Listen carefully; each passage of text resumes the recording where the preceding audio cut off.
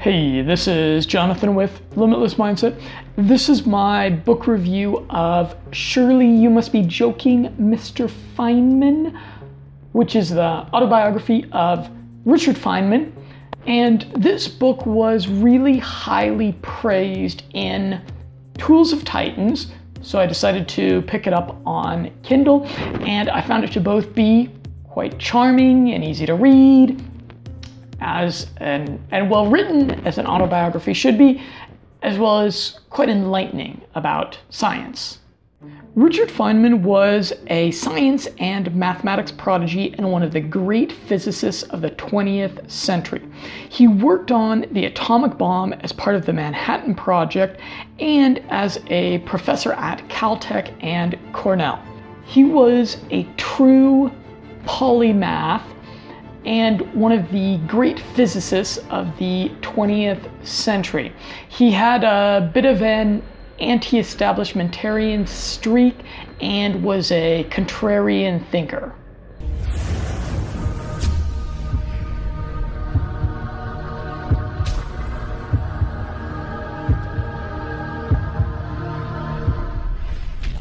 On working for the military. He began working for the US Army during World War II. He worked on a mechanical computer for directing artillery. Then he went on to work at Los Alamos, where they developed the atomic bomb. He describes the very first nuclear detonation. Time comes, and this tremendous flash there is so bright that I duck, and I see this purple splotch on the floor of the truck. I said, "That's not it, that's an after image." So I look back up and I see this white light changing into yellow and then into orange. Clouds form and disappear again from the compression and expansion of the shockwave. Apparently he just could not contain his curiosity, and he gazed upon the very first blast without using the eye protection that everyone was ordered to wear. I'm probably the only guy that saw it with the human eye. As one of the scientists actually responsible for developing the nuclear bomb, I think he's one of the few people that's actually qualified to moralize on the topic of using nuclear weapons in war, and unfortunately this topic was not broached in the book.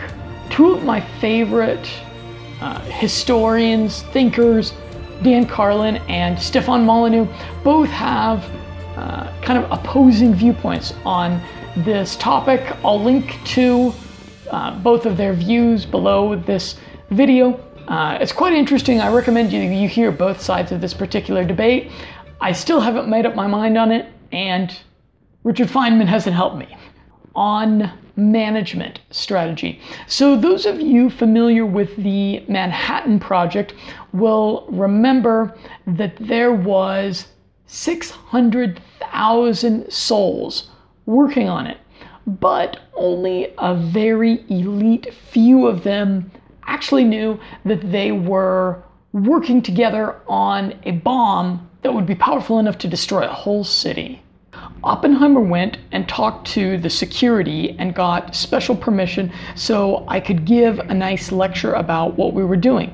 And they were all excited. We're fighting a war. We see what it is. They knew what the numbers meant. If the pressure came out higher, that meant there was more energy released, and so on and so on. They knew what they were doing. Complete transformation. They began to invent ways of doing it better. The point here is that people don't need to know the exact specifics of what they are doing, but if they're given a moral mission like winning a war, they'll be imbued with great genius and motivation. At MIT in college, he worked on cyclotron machines that I'll show you some pictures of. He also worked on some interesting things like phages. And a phage is a virus that contains DNA and attacks bacteria. I wonder if there's a way to do CRISPR gene editing with phages. Perhaps some of you that are familiar with CRISPR, more familiar with it, can let me know in the comments. I, for one, definitely want my CRISPR Gattaca baby. I want to have a baby that has like an IQ of 150, so the baby will grow up to become a millionaire or a billionaire or a trillionaire, and then can just, take care of me in the lap of luxury as I progress into my dotage. On sleep, he had some interesting insights on dreaming and the nature of consciousness. I also noticed that as you go to sleep, the ideas continue, but they become less and less logically interconnected. Yes, as we slip into unconsciousness, we become more and more overwhelmed by the informational depths of our mind. And Feynman also experienced lucid dreaming. When you're dreaming, this interpretation department is still operating, but it's all slopped up. It's telling you that you're seeing a human hair in the greatest detail, when it isn't true. It's interpreting the random junk entering the brain as a clear image. Recently, I was contemplating about how dreams are likely an interpretation of an excess of information. So neuroscientists and dream researchers have long hypothesized that dreams are a threat simulation environment that is a result of millions and billions of years of our evolutionary psychology. And, this is why dreams consistently, they have a lot of threatening things that are going on in them, like being chased through a dark alley, a car crashing on the highway, falling off a building, etc. Yet dreams are far from being an ideal threat simulation. More or less, about a third of the time, dreams are something dangerous. A third of the time, they are just nonsense conversations with old acquaintances.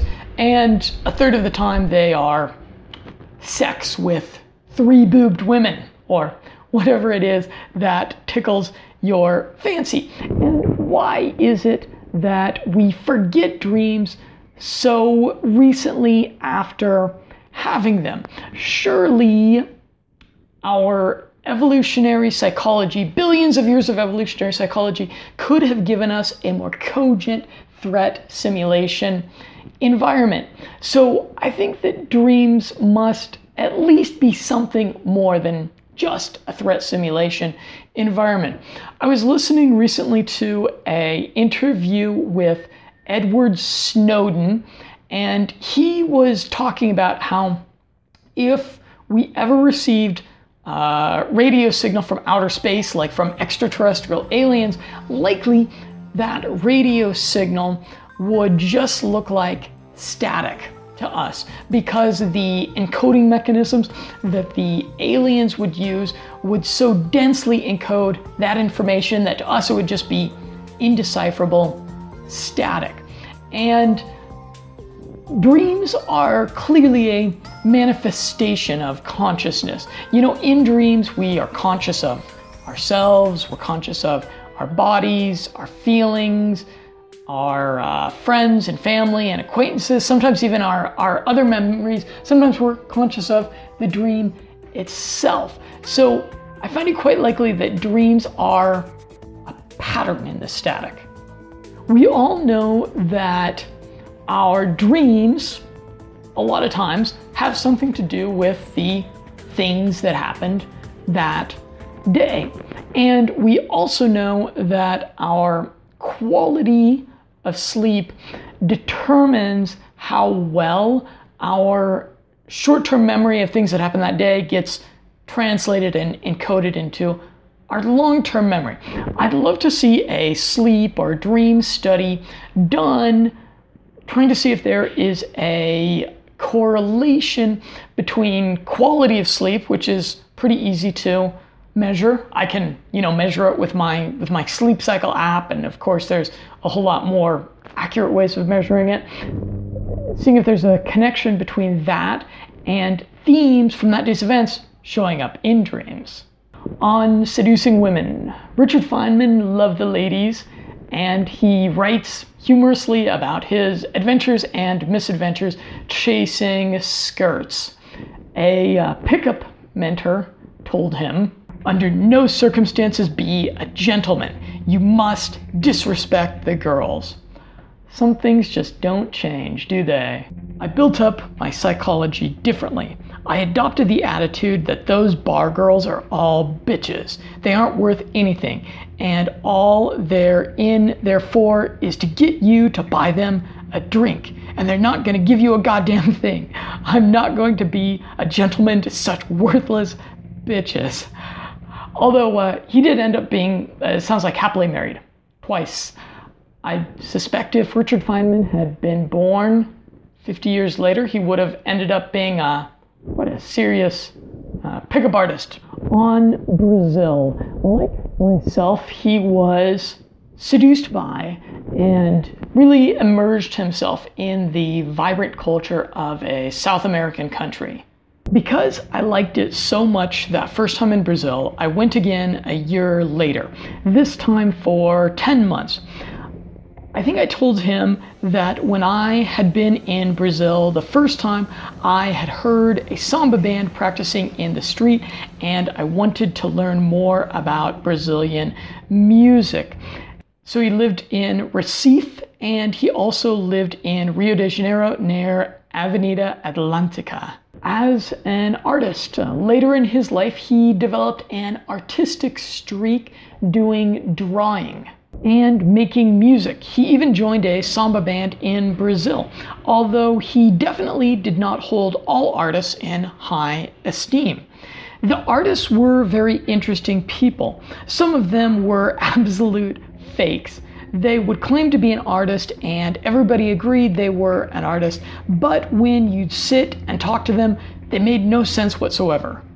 As an anti-establishmentarian, in the latter half of the book, he diagnoses the problem of bad science and has got quite a bit of criticism for how establishments corrupt science. And I was reading this book while I was also reading Anti-Fragile by Nassim Taleb. And interestingly, this is why I think it's so great to read two books at a time, because you'll find these connections between great minds. So interestingly, these two books, they shared the sentiment that the antidote to bad science and the antidote to bad theories that do science and do society at large harm is practitioners and doers, people that are willing to speak up and buck the trend and be a little bit rebellious and think outside the box a little bit and cause a little bit of trouble. The trouble with theorists is they never pay attention to the experiments.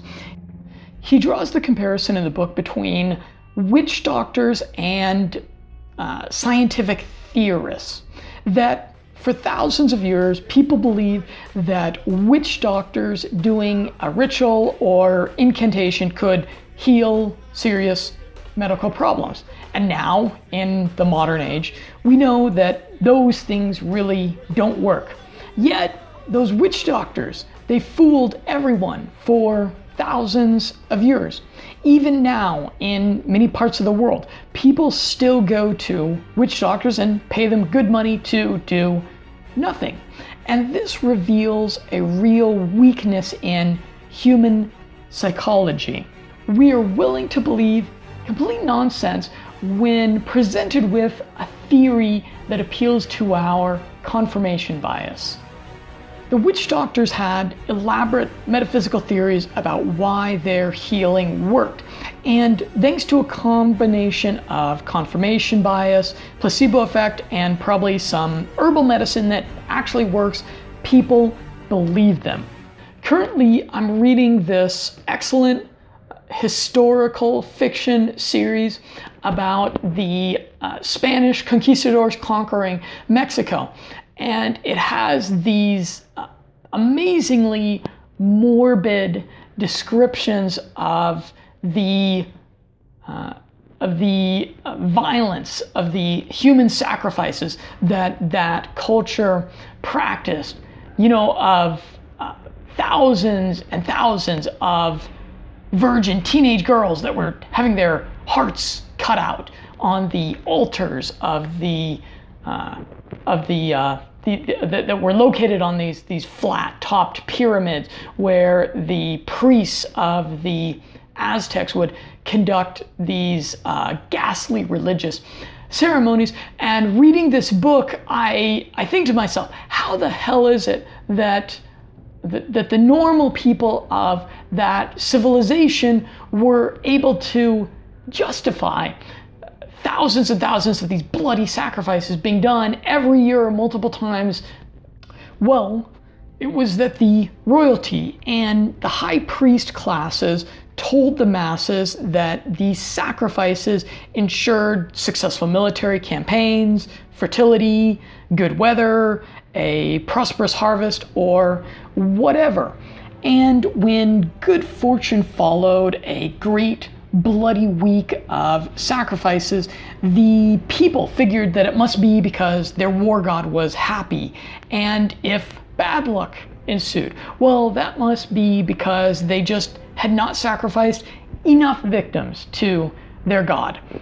And that's the power of theory plus entropy in a sufficiently chaotic environment. Human beings can be made to believe the most unreal bullshit to make sense of things. We desire causality above all. Luckily, we don't have human sacrifices anymore, but Feynman makes the point that often scientists are the new high priests of society, and often they are the purveyors of and the merchants of our incessant demand for theories to explain everything, and often they're wrong. He writes, "There are big schools of reading methods and mathematics methods and so forth, but if you notice, you'll see that the reading scores keep going down or hardly even going up, in spite of the fact that we continually use the same people to improve the methods. There's a witch doctor remedy that doesn't work, and it ought to be looked into. How do they know that their methods should work?" Another example is how we treat criminals. We obviously have made no progress, lots of theory, but no progress in decreasing the amount of crime by the method we use to handle criminals. Yet these things are said to be scientific. So we really ought to look into theories that don't work and science that isn't science. I think the educational and psychological studies I mentioned are examples of what I would like to call cargo cult science. On scientific integrity, he writes, "A principle of scientific thought that corresponds to a kind of utter honesty, a kind of leaning over backwards. For example, if you're doing an experiment, you should report everything you think that might make it invalid, not only what you think is right about it. Other causes could possibly explain your results, and things you thought of that you've eliminated by some other experiment, and how they worked to make sure the other fellow can tell they've been eliminated. Details that could throw doubt on your interpretation must be given, if you know them. You must do the best you can if you know anything at all wrong or possibly wrong to explain it. If you make a theory, for example, and advertise it or put it out, then you must also put down all the facts that disagree with it, as well as those that agree with it. In summary, the idea is to try to give all the information to help others to judge the value of your contribution, not just the information that leads to judgment in one particular direction or another. On plotting data, it depended on 1 or 2 points at the very edge of the range of the data. And there's a principle that a point on the edge of the range of the data, the last point, isn't very good, because if it was, then there'd be other points further along. You don't want to judge a body of data by its most extreme points. Hey, that's good advice for life in general, isn't it? On fake education, he describes how in Brazil he discovered a fundamental error in the education system, that students were excellent at regurgitating facts, theories, and formulas about mathematics and physics, but they could not for the life of them apply that information in practice. They were just memorizing information.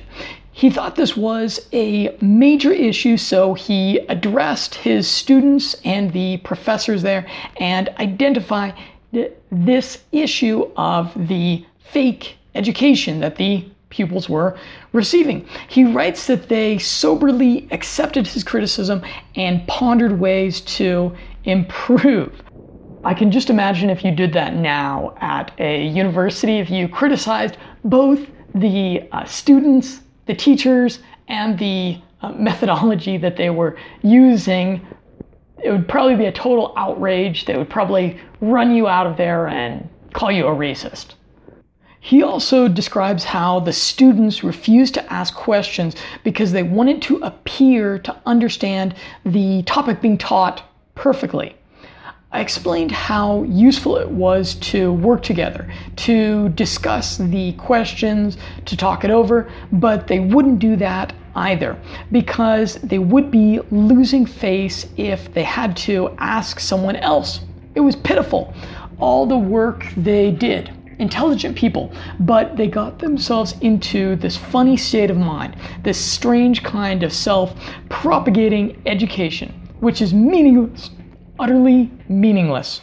On government bureaucracy, he relates this funny story that he agrees to do a talk on science at the local university in exchange for $50, on the condition that he only has to sign his name 13 times, no more than 13 times.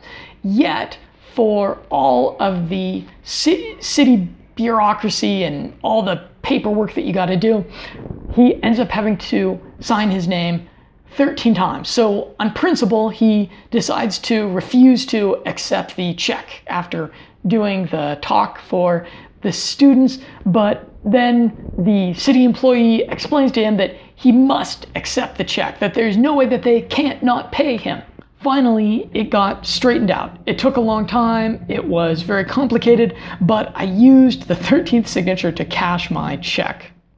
On equality, he has some real insights on the issue of social equality, which is still so hotly debated. I wrote out carefully, as best I could, what I thought the subject of the ethics of equality and education might be. And I gave some examples of the kinds of problems I thought we might be talking about. For instance, in education, you increase differences. If someone's good at something, you try to develop his ability, which results in differences or inequalities. So if education increases inequality, is this ethical. Then, after giving some examples, I went on to say that while the fragmentation of knowledge is a difficulty because the complexity of the world makes it hard to learn things, in light of my intention of the realm of the subject, I couldn't see how the fragmentation of knowledge had anything to do with anything approximating what the ethics of equality in education might more or less be. The fragmentation of knowledge is this phrase that they use to describe this growing long tail of domains of knowledge and expertise. So 500 years ago in a town, you would have a doctor, a lawyer, a metalsmith, a farmer, and a priest, right? And that doctor could do everything from treating an illness to delivering a baby. But now you have hundreds of different types of doctors, if not thousands. We have domains of expertise within domains of expertise. And these proto-social justice warriors that he was hanging out with were saying that this fragmentation of knowledge is creating inequalities that are making the world worse for everyone. Somehow, if that makes zero sense to you, it also made zero sense to Richard Feynman. Внимание! Говорит и показывает Москва. A very nice, very Jewish man gave a speech. It was a good speech, and he was a very good speaker. So while it sounds crazy now, when I'm telling about it, at the time, his main idea sounded completely obvious and true. He talked about the big differences in the welfare of various countries, which cause jealousy, which leads to conflict. And now we have atomic weapons and any war, and we're doomed. So therefore, the right way out is to strive for peace by making sure there are no great differences from place to place.